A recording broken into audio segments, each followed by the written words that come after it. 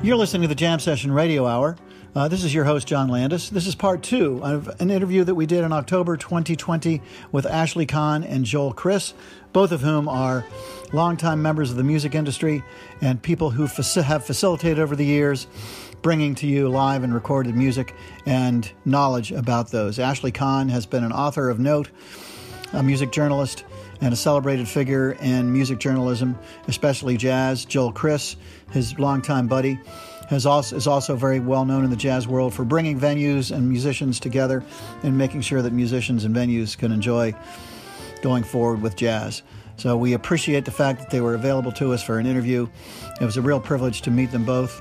Rafael Alvarez was our producer during the interview. And let's just get back to the interview and some music as well. Is there a continuum, Ashley and Joel, is there a continuum between what was happening in the late 50s and into the early 60s in the jazz world, and then what, and then the Beatles and introducing us into what the 60s brought? I mean, we're talking about, I'm fascinated kind of by, we know well the story of the 60s, I guess that's what I'm trying to say, but I personally don't know as well the story of the 50s and what was going on there in the jazz world. Are there parallels, or do you see it as one continuum, or do you see it as two different things that were flourishing, two separate? No, I think there's elements? Connectivity, but listen, the river of music, and the musical styles and the music family tree that Joel is talking about, it just grows and flourishes and doesn't worry about what year it is and what scene is popular or what styles are the trend at that moment. Everything connects and everything is available, and especially now, with the internet and with Spotify, etc., and everything being one click away, you can examine so much history and so much legacy of musical expression that is part of our human culture, that everything speaks to everything, and music is one of those amazing forces that defies this kind of categorization, and the idea of dividing music along lines of ethnicity or generational distinctions. Music is always talking to itself, and it's like water flowing. Mm-hmm. It's such a strong natural force that, of course, there's arguments of taste. Of course, there's filters of this is the music I grew up with. Right. This is the music of my people, etc. And it connects in that way too. But I think in the long run, what was happening in the 60s that was so special in that one narrow moment in time is that there was this very conscious effort on a very culture-wide kind of breadth, or generation to put away those categories and those walls of distinction. And suddenly you had people who had Jimi Hendrix and the early blues and Robert Johnson and Led Zeppelin next to recordings by Coltrane and Duke Ellington and Louis Armstrong and Miles.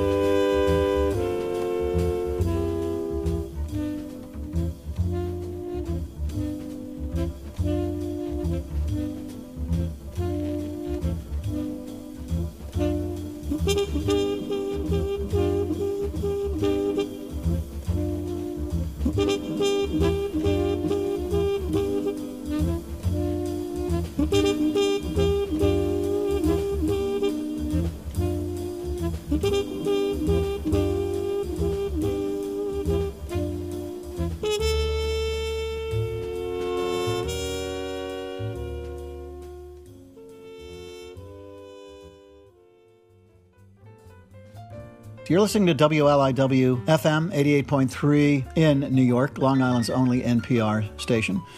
This is John Landis with the Jam Session Radio Hour, and we're interviewing Ashley Kahn and Joel Christ tonight. So let's get back to the interview. And suddenly we weren't defining ourselves by these kind of audience demographics that is a big part of, the music business, which you mentioned earlier. Yeah.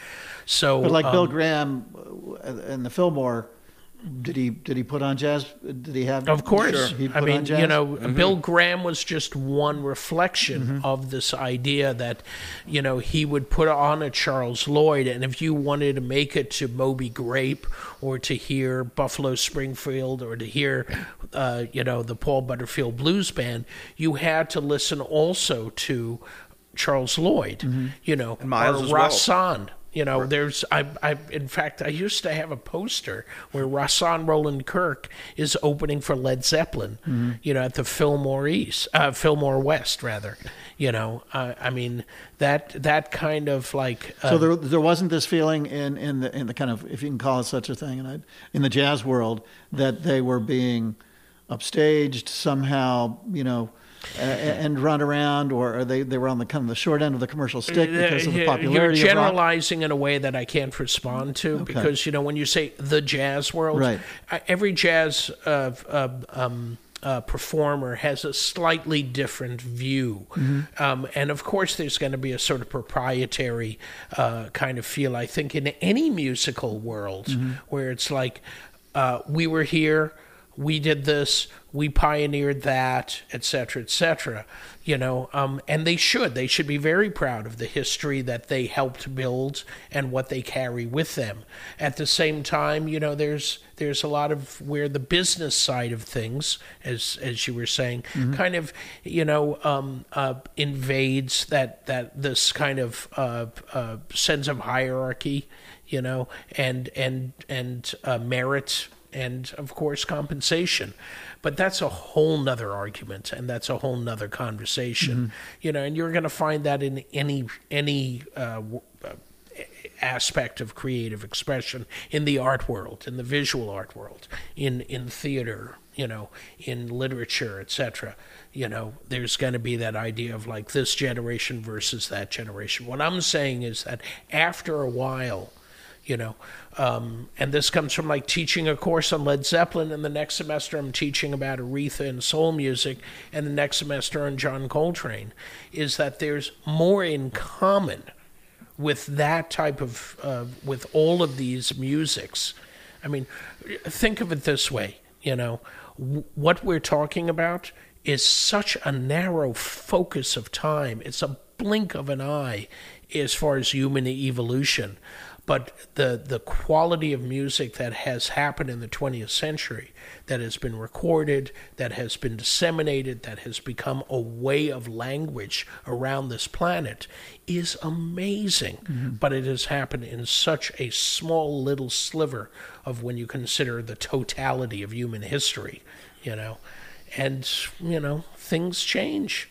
So what's the line for you between your career as a writer and your career? There probably is no line, but talk about the evolution of you becoming a teacher, and how this also finds itself as a part of current American culture. I mean, I think of the students. I'm trying to maybe talk about that a little bit, because these students that you're teaching are between 18 and 22, right? And 22, yeah. So they're getting started. Yeah. And I've always remarked with my children, and even with my grandchildren, on how they are familiar with, Dylan, and they're familiar, maybe they're not so familiar with Miles, but, they should be, but they're familiar with the things that came from the 60s and the 50s, and it just seems to layer and layer and layer, and here we are in 2020. So you've got 18 to 22-year-olds that you're teaching. Right. What's their response to the canon that you're teaching them about? Well, first of all, when you teach, the books that I've done, I've tried to give it a sort of structural approach that is friendly to anyone. You don't have to be a jazz enthusiast to dive into, say, the book on Love Supreme, to connect with it, to understand the stories and relevancy and how, John Coltrane's life and his mission and his, intentions, kind of connect to anybody who wants to be able to express themselves with a certain way of meaning to as large an audience as possible. And we like to think that we have something to say and that we want to share it with people. So there's a human kind of quality that I try and bring out of every story that I tell that is going to connect with anybody of any experience or any background. Mm-hmm. That's number one. Number two is the idea that with students, they're usually sponges still at that point. The doorways to the heart and to the brain and to the spirit are wide open. They're hungry for knowledge. Mm-hmm. They're hungry for details, and they're hungry for kind of a connectivity to who they are at this point in time. So conveying a sort of modern relevancy for music that is already 50, 60, 70 years old is a very important part of what I do in my teaching as well, and also in my writing, and I try and find modern analogs, parallels to what John Coltrane was trying to do. He was very aware of the power of words, and he tried to use words in a way, even though he was an instrumentalist, he based melodies on the way that words sounded in a preacher's sermon or in a Martin Luther King speech after Birmingham, the famous Birmingham bombing, mm-hmm. In which 4 school children were killed in the church in Birmingham. So the idea of music and message, word and sound, is something that is absolutely what is at the root of hip-hop. So when Kendrick Lamar does a tune like All Right, and it becomes the theme, the anthem of the Black Lives Matter movement, this is going back to 2015 and the Ferguson riots, and here we are still, mm-hmm. today. I see more of a connection in that way with John Coltrane than most people realize, mm-hmm. and that I need to because I cannot recreate what 1965 was like when Love Supreme came out. There's no way that any student, no matter how passionate or enthusiastic they are about John Coltrane, are going to be able to recreate that historic moment in their own minds, in their own hearts. However, there's a way to convey that relevancy, that in the moment kind of relevancy, mm-hmm. because it continues to happen in the music world. So that's another priority that I try and put out there. The other thing, and this is not to be a Cassandra or anything about it, is that some of the giants that our generation think will never pass away, it's hard to do a Beatles class now because you can't get enough students to take it. Mm-hmm. And the popularity and the understanding and the knowledge of the importance of, say, the Beatles, which was like, they were the Himalayas for us, mm-hmm. Of music making in the 60s. That's starting to fade. Add on another 50 years, and, they will be a historical, very important historically, but they won't have that same enthusiasm and engendering the same enthusiasm that they did for us. Is there something about, is there something about the Beatles and that phenomenon in particular? I mean, compared to some of the other things that you're teaching right now, are there other things that the students still, maybe of the same age or even older, in terms of the history of music, that they are gravitating towards as opposed to this music of the 60s? I just think that there was something that happened in the 50s, 60s, 70s. There was an explosion of musical creativity, of rethinking mm-hmm. Musical forms and genres during that time period that was unlike any other, of recent So, for instance, what classes that you're teaching now are the ones that you would find easiest to get students to come to? Well, I'm teaching a course on talking heads. Talking heads. And David Byrne and his approach and the rest of the band, to the idea of like how you could bring a conceptual art background and this idea of the cerebral approach to music making and make it work even with. So that's a more popular course right now. Well, I'm not saying it's a more popular course. It just happens to be the course that I'm teaching. There's there's an awareness of the talking heads. I'm not voting here, by the way. I'm not saying one but I think versus it's the fascinating. other. I mean, the time talking changes heads, is what I'm saying. The talking heads were the 70s and the 80s, as opposed to the Beatles, who were short-lived, but their music. Well, yes and no. I mean, their impact has been for sure. incredible. Yeah.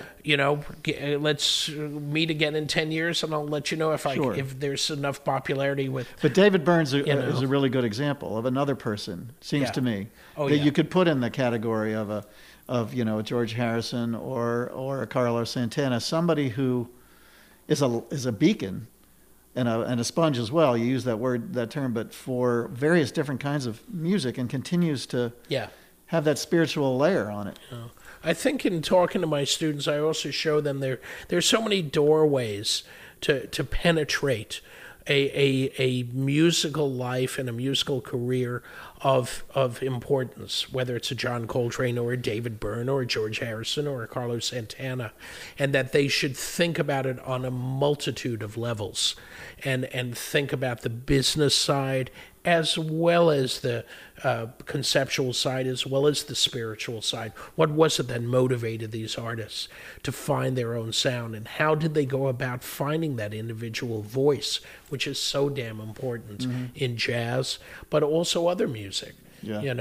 How did they disengage from the cliches and tropes of their age to find out who they were, whether it was a band or individual artist, etc. I mean, Joel can talk about this. The idea of like speaking your story, finding your voice in jazz is one of the paramount ideals that you hear, being spoken about, backstage, on the stage, in jazz schools. Yeah, but I'm happy that this interview, as we planned it to be, is really centered on your experience as a teacher, as a writer. And I'd like to ask you a couple questions about comparing, contrasting. Was there anything about George Harrison that you were surprised by after doing the research that you weren't quite aware of prior to the book? Or you can take the same question with Carlos Santana as well. Yeah, I mean, the thrill of discovery in doing any research project is what you're always hoping for. And with George Harrison, by the way, I should mention that the title is George Harrison on George Harrison, Interviews and Encounters by Chicago Review Press. It's part of a series called Musicians in Their Own Words. So my whole sort of idea behind this was a sort of anti-journalistic gesture, which was to allow George to speak for himself as much as possible. So a lot of the research that went into the 40-odd interviews and speeches and correspondence that's in this book is trying to find the original tapes, the original interview tapes or the original transcripts, so that George's own words are kind of purely there with minimal journalistic filter. So whether it was a BBC interview, well, if it was an electronic interview like a radio or TV broadcast back in the 60s, that's easy. Just find the original thing and put George's words in there. But in the case of like some stuff in the 80s and dealing with colleagues of mine in the rock journalism world, Anthony DeCurtis, who was at Rolling Stone, still is connected to Rolling Stone for many years. Mark Rowland, who was the co-editor of Musician Magazine along with Bill Flanagan. These guys I was able to reach them and get a hold of or Timothy White, who was at Billboard for many years. And all of their interviews with George Harrison, I was able to get to the original stuff and found it much more interesting. I mean, and then next to it, there's TV interviews with, Dick Cavett in 71, or Michael Aspel, who's a talk show host, really good talk show host over at the BBC. Did George, in the whole breadth of the interview and live interview process, were the things he brought up over and over again, were there repetitions? No, there was. I mean, of course, come on, the Beatles. He had to talk about the Beatles from the point that he was in the Beatles to right. His deathbed. He had no choice. And I wish he was still here to speak about it. I just wish he was still here. Period. Although maybe if he was looking at the headlines of today, oh my God. You'd have found some songs to write about. Talk about getting dispirited.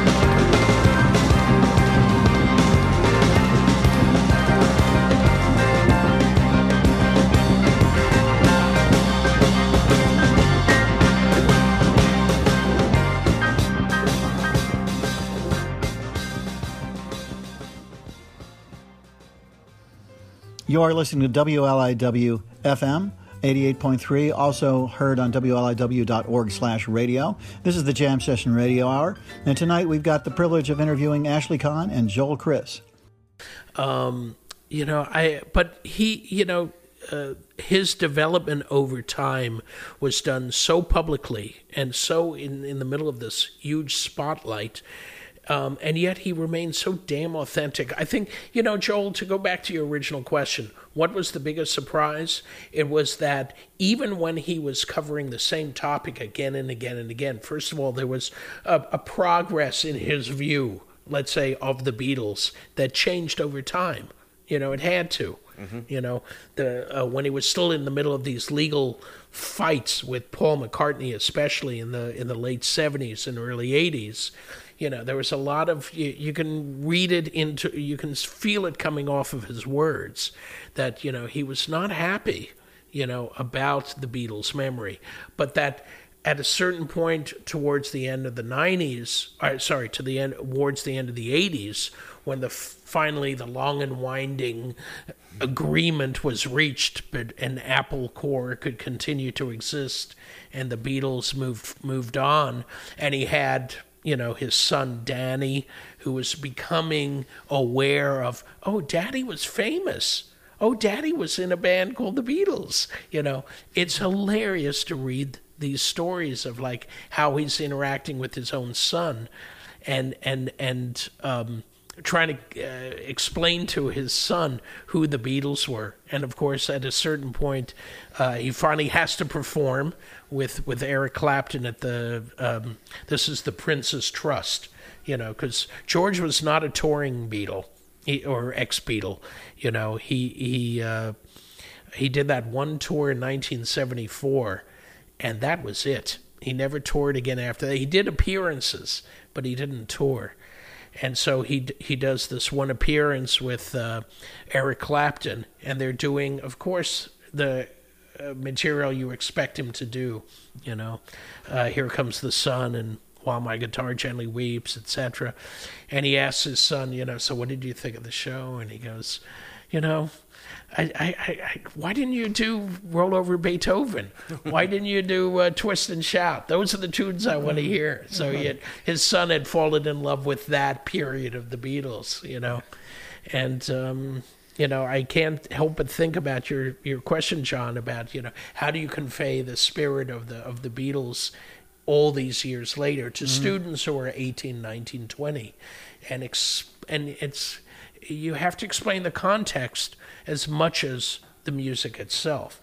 You have to explain the social and cultural forces that were at work as much as, who the individuals were who were making this genius music for that time. Mm-hmm. Do you have another question, Joel?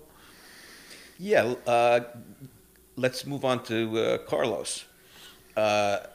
Because that isn't the same format, book format, as your work with George. That's a different kind of structure. It's sort of trying to let Carlos's words and spirit shine, without any journalistic, filter as well. Yeah, it's an autobiography.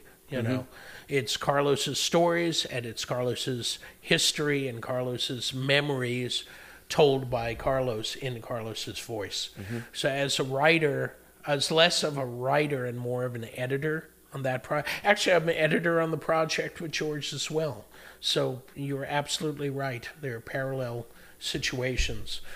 Was that done through a series of interviews with Carlos? Is that how you did it? 2.5 year period. 2.5 year periods of talking to him. In restaurants, on flights while he's on tour, in hotel rooms, in his car as he's tooling around Las Vegas where he lives. Okay. That's great. Yeah, that was that project. Right. Yeah. Anything about those two iconic rock and roll legends that you could say there's a thread between? Absolutely. They both came out of very dire circumstances, working class backgrounds, fell in love with music by way of the electric guitar and by way of the electric blues. You can call it rock and roll, but back in the 50s it was all the blues, basically. Blues structures, string bending, and speaking through this very new contraption called the electric guitar, and where they took it from there and how this music propelled them to a height of fame and fortune at such a young age. Carlos was 22 when he was at Woodstock with Santana. The Beatles broke and were huge around the world when George was 22. So there's a lot of parallels between the both of them. But I think the biggest parallel is how they both integrated a very strong sense of spirituality, without giving up their religious roots, that they built on their religious. It wasn't like they said, I'm going to take this Judeo-Christian tradition that I came out of and just ignore it. They built on top of it, changed it, reformatted a lot of ideas that they took from, in both cases, a lot from the Eastern spiritual paths. In the case of George especially, from the Hare Krishna movement, and applied it to this own singular kind of spiritual vision that they each developed over time. So you could say they kind of created their own religious path, but I'd be misusing the word religious, because they weren't creating a religion. They were creating a way of connecting with the divine, this idea that there's a divine spark in every one of us, and that God it's not God, it's more a godness, that we all share. And so, you do away with that idea of a bearded figure on a cloud with a lightning bolt in his hand, and you realize we are the lightning bolts. We all add up to that lightning bolt, that divine connection. And, namaste. Yeah, namaste. Namaste. Well, that's music is the universal communicator. Right? Exactly. And so it's evidence of that force. Yeah, and to me it's fascinating too that your careers, it kind of takes us back to the beginning of the conversation. Your careers, in both cases, you recognized this passion early on, and it just took you. Yeah. And it wasn't like any kind of a calculation. It was like not by plan. And it wasn't any kind of a calculation, and you're evincing calculation. Yeah. Lack of it, really. Yeah. Exactly. If we calculate, you can't get into this line of work by saying, here's the steps to do it, because there's no manual out there to tell us. There's probably a day or an hour in a day where we probably thought about going to business school or going to law school. It lasted for me maybe between lunch and dinner. Because my mind immediately took me to where will that leave me in 5 or 10 years? And the picture of that did not appeal to me. Yeah. Right. So it's part of a kind of improvised way of creating a life, which somehow mirrors the musical improvisation. Music itself. Yeah. Yeah, and I think it's that message that we picked up on early on in our lives, that you don't, in order to make a song or the song of your life, you don't really sit down and write a melody, a rhythm, lyrics, and boom, there it is. These things have a magical flow to them, and they come together through time, through long-term efforts, and through really figuring out what's in your heart and how you want to spend these years that we have breathing and living on the planet. And if you can figure that out fairly early and you're not intimidated but by the adults in your life at that point, and I think that to me that was crucial. I had parents who left me alone in certain ways in order to, not because that was their parenting style. They were going on with, they had their own problems and issues and questions in their own life, and that left me enough time to say, there's no assembly line. There's no escalator to get on that drops you off at the second floor, and that's where the stuff you want to buy is shelved. They left me alone to hang with friends, and to listen to music and to share. They made our house open to the people that were in my life at that time. And my father was a lawyer. But he didn't follow much of a path either. He got to some more respected place than I think the society thinks of how we lived our lives. But I watched him build his life, and he didn't follow any particular step-by-step method either. And I think if you can open up your mind and read books and be around people who have built their own life on their own terms, and that's not to say selfishly, or some people might phrase it like that, but allow your life to have the kind of freedom which will allow it to grow in the direction it needs to grow, rather than trimming it back all the time, and allow a little wildness in your life, especially when you're younger. Yeah. Well, I think it's a great coda to the conversation we've been having. I'll just add that George Harrison, his whole idea of why we're here is to be on the planet, to evolve while we're here, right, and to leave it in a better shape than when we first arrived. Thanks so much for being with us tonight. This is part 2 of a 2-part show involving an interview, revolving around an interview of Ashley Kahn and Joel Chris, 2 very interesting members of the greater jazz music community in the U.S. and internationally. We appreciate the privilege that we've had to interview them, to learn about them and about their lives and about their experience in this wonderful industry that we call the music business. Thanks so much for joining us. Claes Brondal is our music director. I'm John Landis, your host. Rafael Alvarez is our sound editor and producer. We appreciate your being with us always. Stay safe. Stay healthy. We'll catch you next time on the Jam Session Radio Hour, and good night.